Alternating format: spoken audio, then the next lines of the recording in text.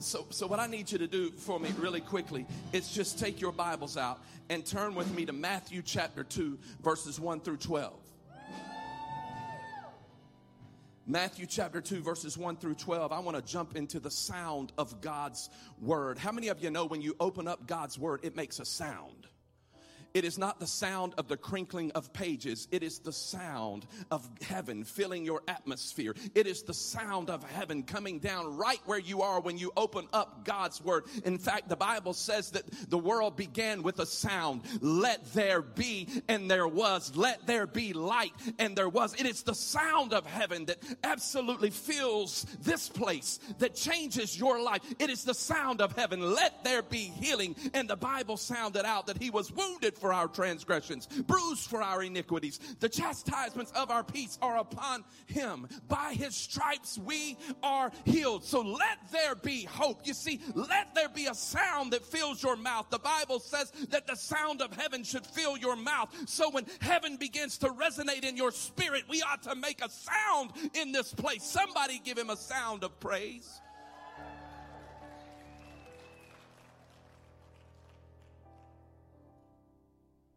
Could it be that when the sound of our lives, the sound of our mouths is congruent with the sound of heaven, that glory is revealed in your life? Good heavens. Somebody look at your neighbor and announce to them the subject matter of our conversation. The sounds of sacrifice. Look at your neighbor and say, the sounds of sacrifice. Look at your other neighbor and say, turn up the volume. The sounds of sacrifice. Turn up the volume. Wow. I can't help but to think that sometimes we allow the noise of life to drown out the sound of heaven. Jesus, just before he ascended to heaven, 500 people were gathered, and he said, I want you to go and wait. Wait for the sound of heaven to fall down. Wait for the sound of that mighty rushing wind. 500 people. But on the day of Pentecost, when the sound of the Holy Spirit filled the upper room, only 120 people were present. Could it be that 380 people found something better to do? Could it be that 380 people allowed the noise of life to drown out the sound of heaven? Could it be that 380 people decided that they wanted to receive something from God, but they were not willing to sacrifice something for God? Good Lord, have mercy. I feel like preaching, but I can't preach yet. Here we are in week number 3 of this series, Christmas Vacation. And each week, this series has been connected to the previous week. Today is no different. Last week we talked about minding your business. Look at your neighbor and say, mind your business. And how God had given favor to Jesus for Jesus to complete the task that was laid out before him. And how Jesus showed us through the Samaritan woman at the well that we too have the favor of God to complete the task, to mind our business. Our business is to make sure that those that are around us come to a saving knowledge of who Jesus Christ is. Look at your neighbor again and say, mind your business. So each week we've been looking at a segment of time in the life of Christ. We began 3 weeks ago with looking at the end of his life, and we've been backing up each week. Today is again no different than that. I want to read to you a passage of scripture in Matthew chapter 2. But I actually want to digress a little. I don't know if you've got this upstairs. I can't remember if I gave this to you or not. Rather than picking up in Matthew chapter 2, I want to pick up in Matthew chapter 1, beginning in verse 18. Here's what it says. The sound of God's word begins to fill the atmosphere. It says, this is how the birth of Jesus, the Messiah, came about. His mother Mary was pledged to be married to Joseph. But before they came together, she was found to be pregnant through the Holy Spirit. Because Joseph, her husband, was faithful to the law, and yet did not want to expose her to public disgrace, he had in mind to divorce her quietly. But after he had considered this, an angel of the Lord appeared to him in a dream and said, Joseph, son of David, do not be afraid to take Mary home as your wife, because what is conceived in her is from the Holy Spirit, and she will give birth to a son, and you are to give him the name Jesus, because he will save his people from their sins. All of this took place to fulfill what the Lord had said to the prophet. The virgin will conceive and give birth to a son, and they will call him Emmanuel, which means God with us. All of the prophetic utterances that had been given hundreds of years before are now beginning to sound out with humanity. Where Isaiah said, for unto us a child is born, for unto us a son is given, and the government shall rest upon his shoulders, and his name shall be called Wonderful, Counselor, Mighty God, Everlasting Father, Prince of Peace. He shall be called Emmanuel, God with us. He's with us on top of the mountain. He's with us in the valley. He's with us in the storm. He's with us in the victory. He's with us in defeat. God, Emmanuel, Christ with us. Lord have mercy. It makes me want to shout. If you've ever felt like you were alone, you don't need to feel like you were alone. He is with us. Not just with us in title, but he is with us. The very fact that he climbed on a cross just proves that he wants to inhabit your atmosphere. Why? Because he gave it all in hopes that we would make a sound called worship. The rest of that passage of Scripture says when Joseph woke up, he did what the angel of the Lord had commanded him and took Mary home as his wife. But he did not consummate their marriage until she gave birth to a son, and he gave him the name Jesus. I read all of that to set up the narrative. Verse 1 of chapter 2 says, after Jesus was born in Bethlehem in Judea, during the time of King Herod, Magi from the east came to Jerusalem and asked, where is the one who has been born King of the Jews? We saw his star when it rose and have come to worship him. You ought to circle that in your Bibles. We have come to worship him. The emphasis of worship. The sounds of sacrifice.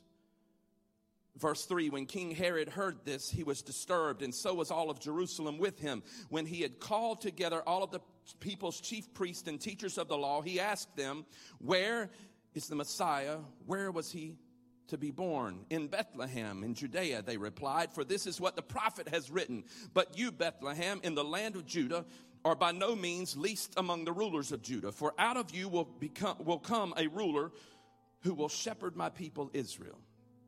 Then Herod called the Magi secretly and found out from them the exact time the star had appeared. And he sent them to Bethlehem and said, go and search carefully for the child. As soon as you find him, report back to me so that I too may go and worship him. Again, the emphasis of worship.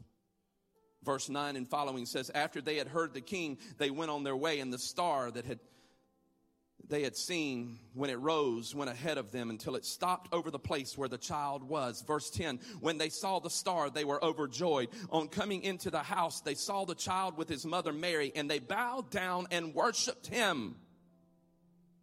Again, the emphasis of worship. But then we see the very first exchange of Christmas gifts. Then they opened up their treasures and presented him with gifts, the gift of gold, frankincense, and myrrh. Worship, worship, worship.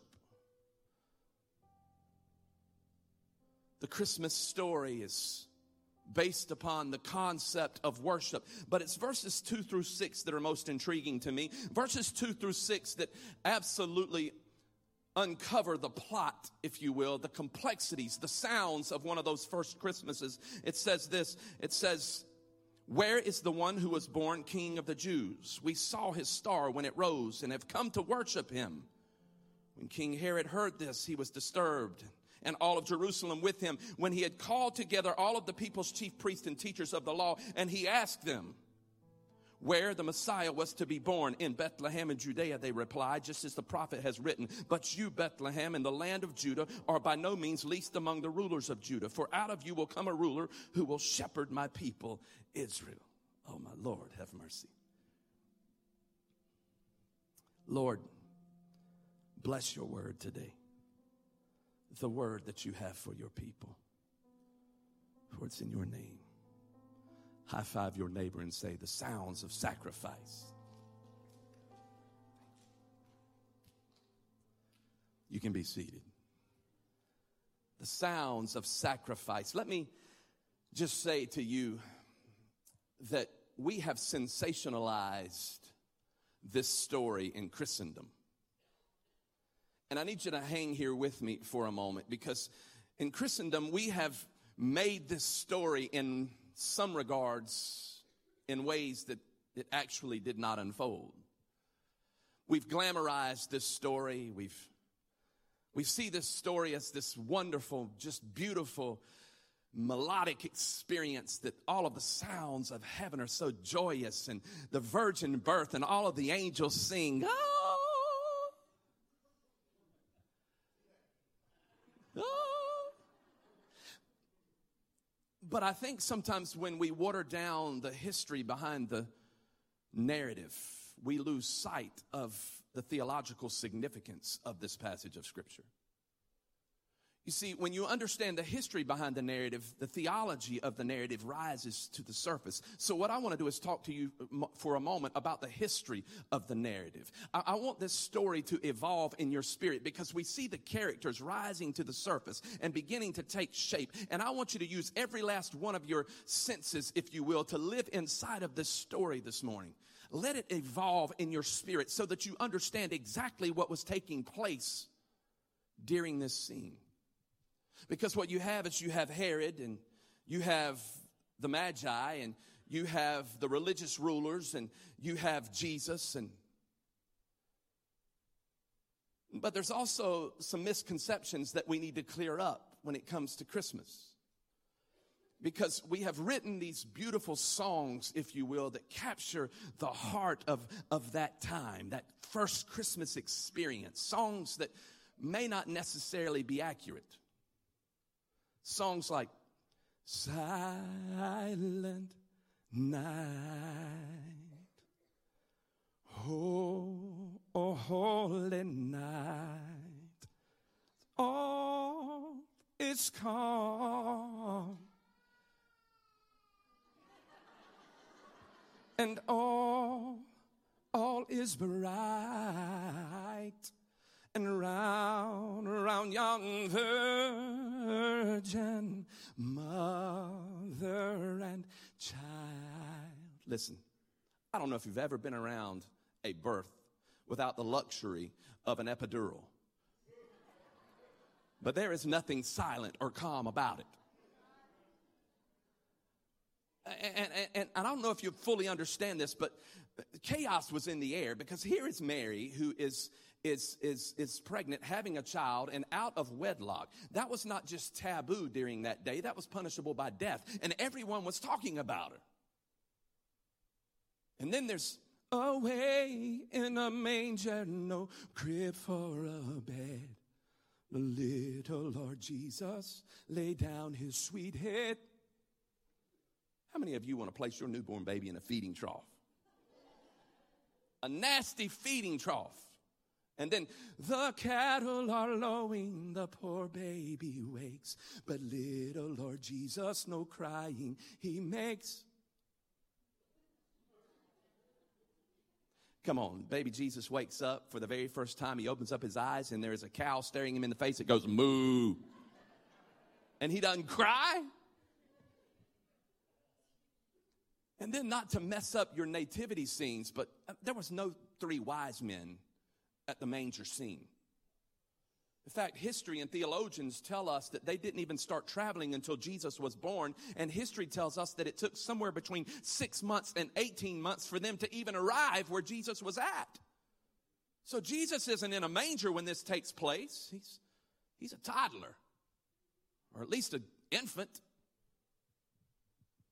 And there were not three magi. In fact, theologians tell us that it was probably a caravan of astrologers, of magi, who came from afar, maybe dozens, if not even hundreds of people, and they're bringing their families and everything with them, because it takes so many months to travel there. And when they come into town, it's not just three magi riding on camels. It's so much more than that, probably hundreds. And that's why the Bible says in verse 3 that all of Jerusalem was troubled by what they saw. Because they're seeing all of these people come into Jerusalem wanting to worship this apparent Messiah that's been born somewhere in the region. And then you have Herod.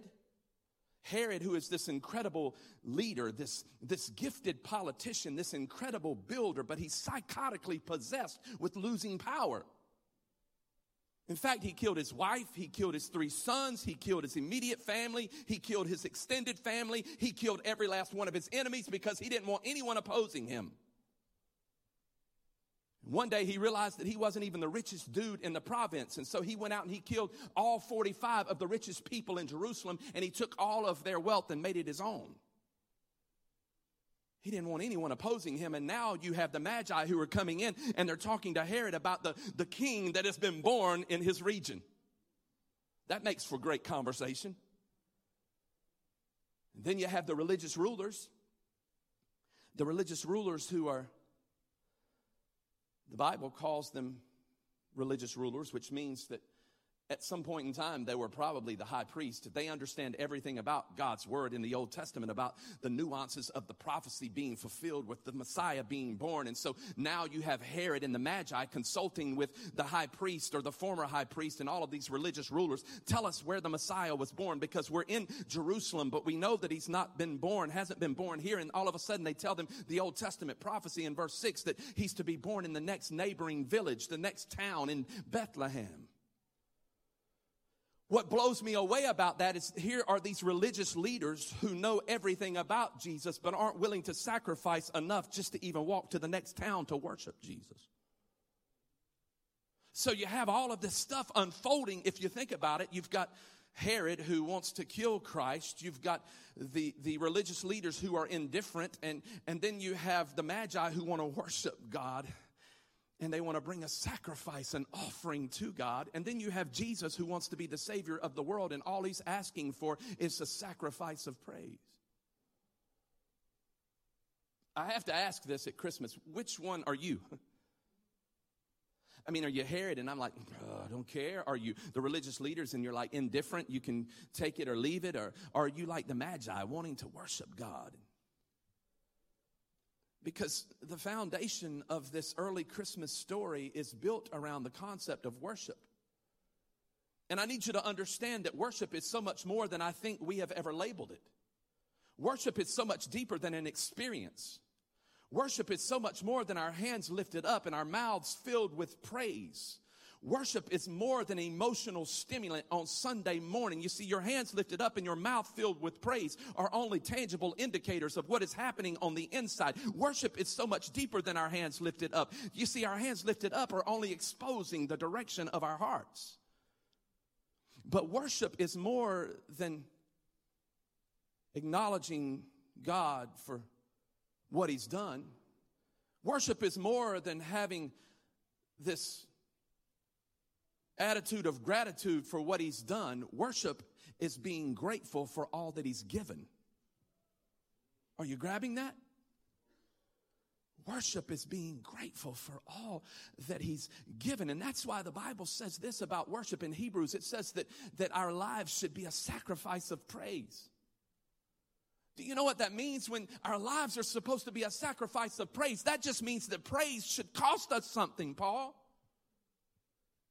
Like the Magi who go for months on a journey to go worship a Christ that they really don't know anything about, but yet they want to bring a sacrificial gift. You see, when you realize all that God has done for you, it should make you want to lift up your hands and begin to praise him, because not because of what he can do for you, but because of what he can do through you. I think about Mary, who she took the alabaster jar of perfume and she broke the alabaster jar of perfume and she poured it out on Jesus' feet. All of the disciples are standing around Tim and they're wigging out. Why in the world would she do this? And they begin to say to Jesus while she's wiping his feet down with her hair, they say, that's a waste. That perfume was a year's wages. And Jesus says it's not a waste, it's a sacrifice of praise that will be talked about throughout all ages. So here it's the Magi who have come from afar to praise the Messiah, to worship the Christ. You have some who don't want to worship God, and then you have the Messiah, or you have the Magi who desire to worship Christ. And the point that I'm trying to make is this: God will commandeer the universe in order to accomplish worship. because he commandeered the constellations for the Magi, who really didn't know much about the Christ, to cause them to travel a great distance for months on end. When they reach Jerusalem, they lose track of the star. They have a conversation with Herod, and the star reappears and takes them to where the Messiah is at. I don't know if you're grabbing this, but God will use every element of the universe to extract his purpose from his people, which is sacrificial praise. You see, the term sacrifice, most of us, we're just not really comfortable with that term. Sacrifice just means a lot. You know, it just means I just have to give a lot. It means a lot is required of me. And you know what about sacrifice is this. It is tough to define sacrifice. And the reason for that is because each one of us has a different definition of sacrifice. What might be a sacrifice for you may not be a sacrifice for me. You see, what might be a sacrifice for you coming to church 4 times a month might not be a sacrifice for me. You giving in an offering might be a sacrifice for you, but someone else giving in that offering might not be a sacrifice. You giving $5 may be a sacrifice for someone else. 5,000 may not be a sacrifice. There's truth to that. But that is why in this story that Matthew captures for us this quality of sacrifice through the Magi who travel a great distance, not just a few miles, but several months, so that they can come bearing gifts. And the people who are Jewish, who are there right next door, if you will, to Jesus, this doesn't make sense to them, Harvey. They're like, why in the world would all of these people come and want to worship this apparent Messiah? It just doesn't make sense. But the more that I thought about that concept, I need you to think about this. If you're a spectator in church, there are probably a lot of things that just don't make sense. Them people always got their hands up. Hands up, down, hands up, down, hands up, down. It's like an aerobics class. It's like jazzercise. I just went old school, 1980s. Hands up, hands down, hands up, hands down. Why do they always want their hands up and their mouths filled with praise? That just doesn't make sense to me. But can I tell you something? The moment that the noise of life becomes so loud in your spirit and you begin to realize that you can't do anything without God, it's at that moment that you'll cry out to God and say, I'm nothing without you. God, I'm too small without you. I need you in this situation. God, rain down your goodness in my life. It's at that moment that you'll understand the significance of the sacrifice of praise. You see, what blows me away about this passage of Scripture is this group of Magi who travel great distances. But what is so ironic to me is that they travel great distances without even being recipients of his goodness. And yet we've been recipients of his goodness, and we find it difficult to be consistent with church attendance. Oh, no, he didn't.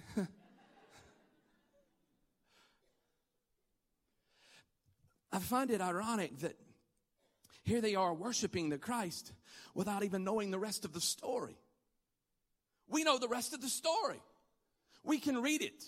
We can open up the pages of the Bible and we know the rest of the story, that the Christ grew up. He got out of the manger. He lived a blameless life for 33 years. He climbed on a cross and he died. He was placed in a tomb. But then on the 3rd day, he arose again. You see, we know that and we can worship God because of that. But they did not receive the experiential benefits of knowing that. And they worshiped Christ not because of what they had received, but because of who he was.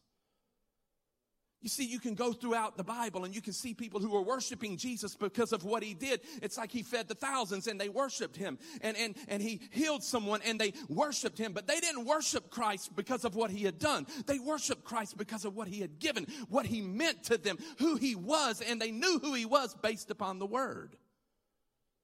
That's why the religious leaders came into play. Tell us about this Messiah. Where was he born at? That's why verse 6 says this. It says, but you, Bethlehem, this is Old Testament prophecy sounding out. But you, Bethlehem, in the land of Judah, are by no means among the rulers of Judah. For out of you will come a ruler who will shepherd my people Israel.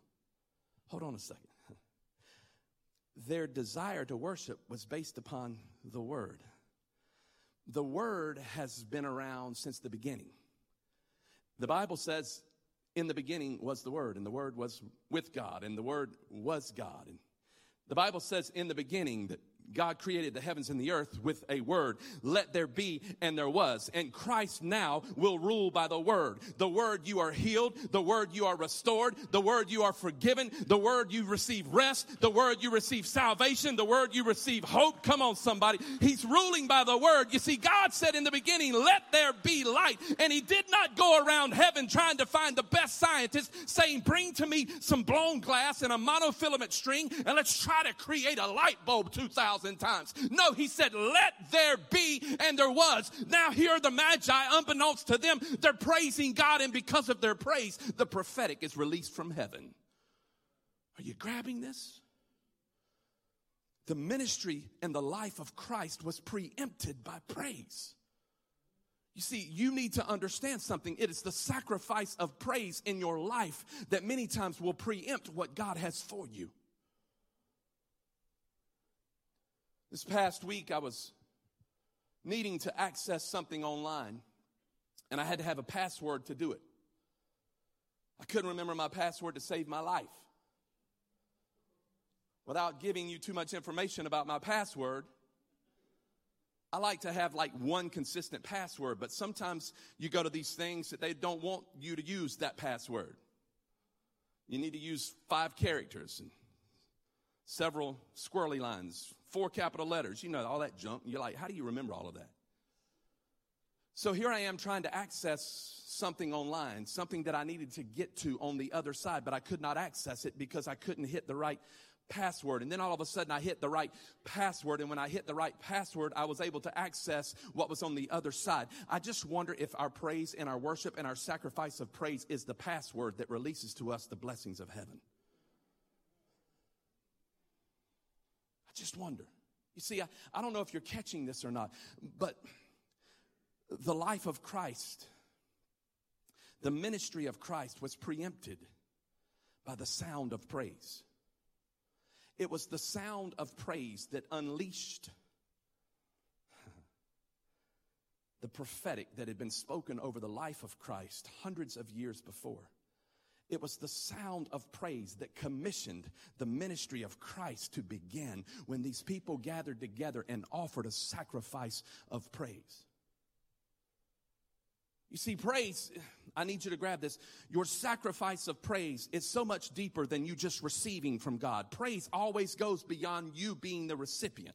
Praise is praising God for all that you've received and then acknowledging what you've received by giving back to Him sacrificially. And when you begin to accompany your praise with sacrificial giving, all of heaven stands at attention. And that's when you go to a new dimension. When praise begins to come out of your mouth, devils have to bow down. When praise begins to come out of your mouth, sickness has to leave your body. When praise comes out of your mouth, your marriage can be restored. Listen, somebody make a sound of praise. I didn't come to this place today to preach at you. I came to shout with you. Because I praise God because of the extravagant gift that He gave to me. The extravagant gift of Jesus Christ. You see, He was born a king, but He earned the title king because of the life that He lived. We don't just praise Him because of the manger. We praise Him because of the cross. And then He was placed in a tomb. But on the 3rd day, He got up and walked out. What I'm trying to say to you is that He desires you to bring to Him a sacrifice of praise. He loved us so much that He was willing to die for us. He was born of a virgin named Mary. He walked a blameless life for 33 years. He climbed on a cross, then was placed in a tomb. He arose with all power, and He is now seated at the right hand of the Father, waiting on us to give Him a sacrifice of praise. Good God Almighty. Somebody make a sound in this place.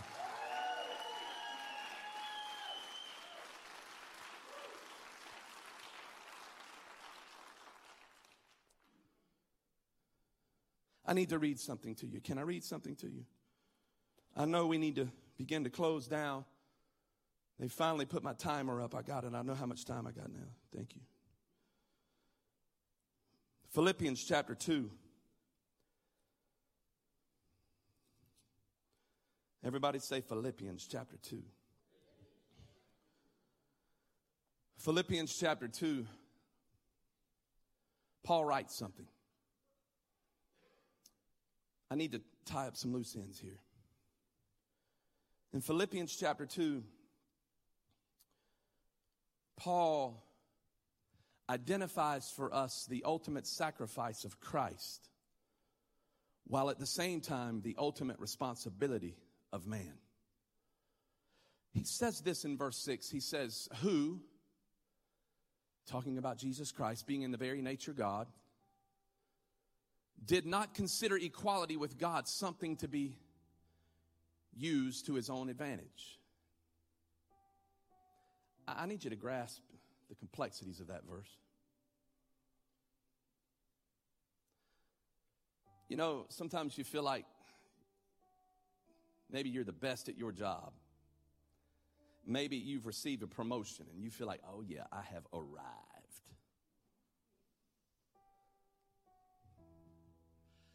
It's kind of what Paul is saying. It says, being in the very nature God, he did not consider equality with God something to be used to his own advantage.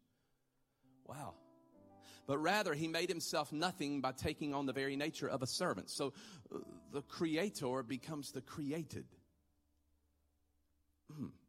He says, being made in human likeness and being found in the appearance as a man, he humbled himself by becoming obedient to death, even death on a cross.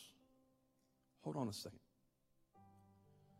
What you need to understand about that verse is when it says that he humbled himself and he being found in the appearance as a man, it is a Greek term that actually means that he exchanged the likeness of God for the likeness of man.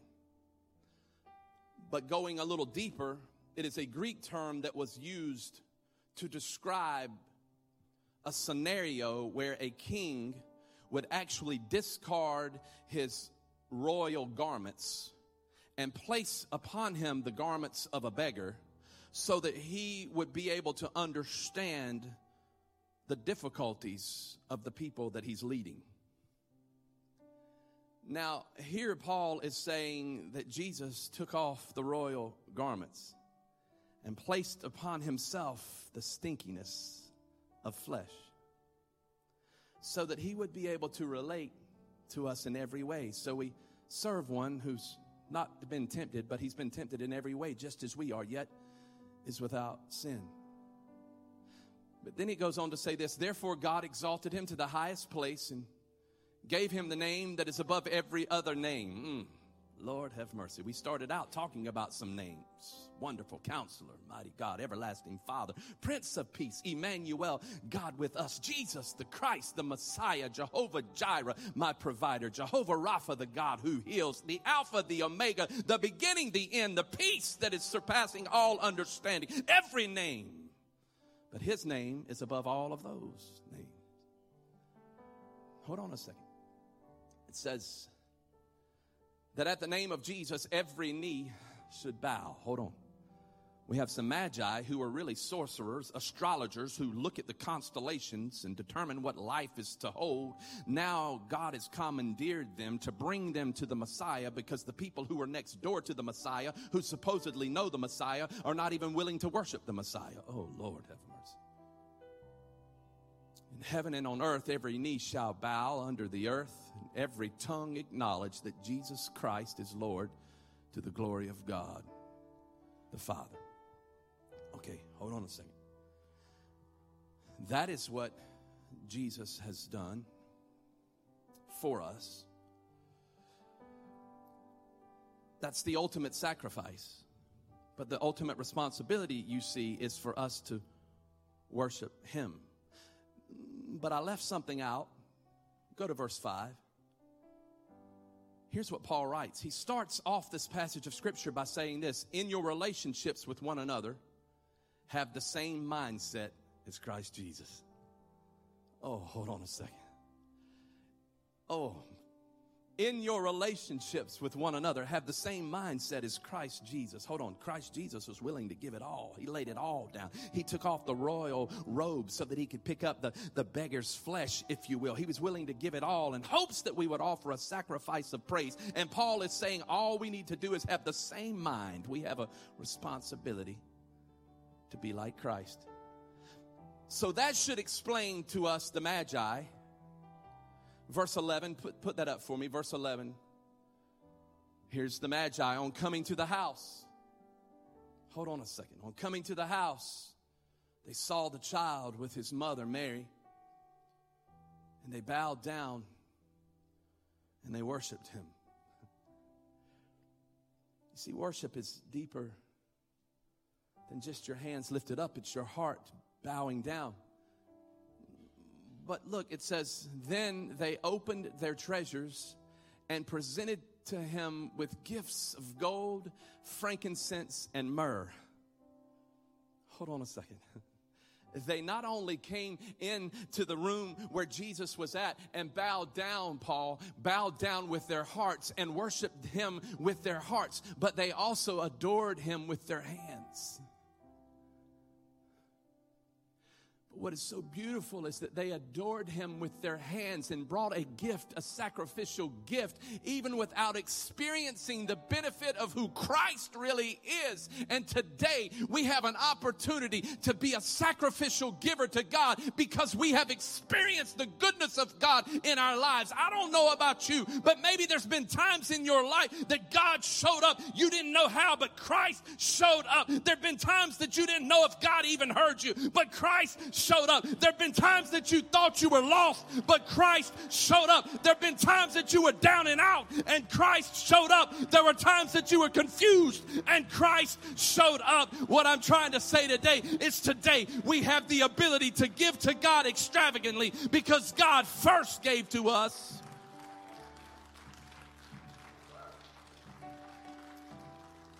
Listen, let me tell you something. It's not enough at Christmas to embrace the celebration of Christ, but ignore sacrifice to Christ. You see, we can give because he first gave to us.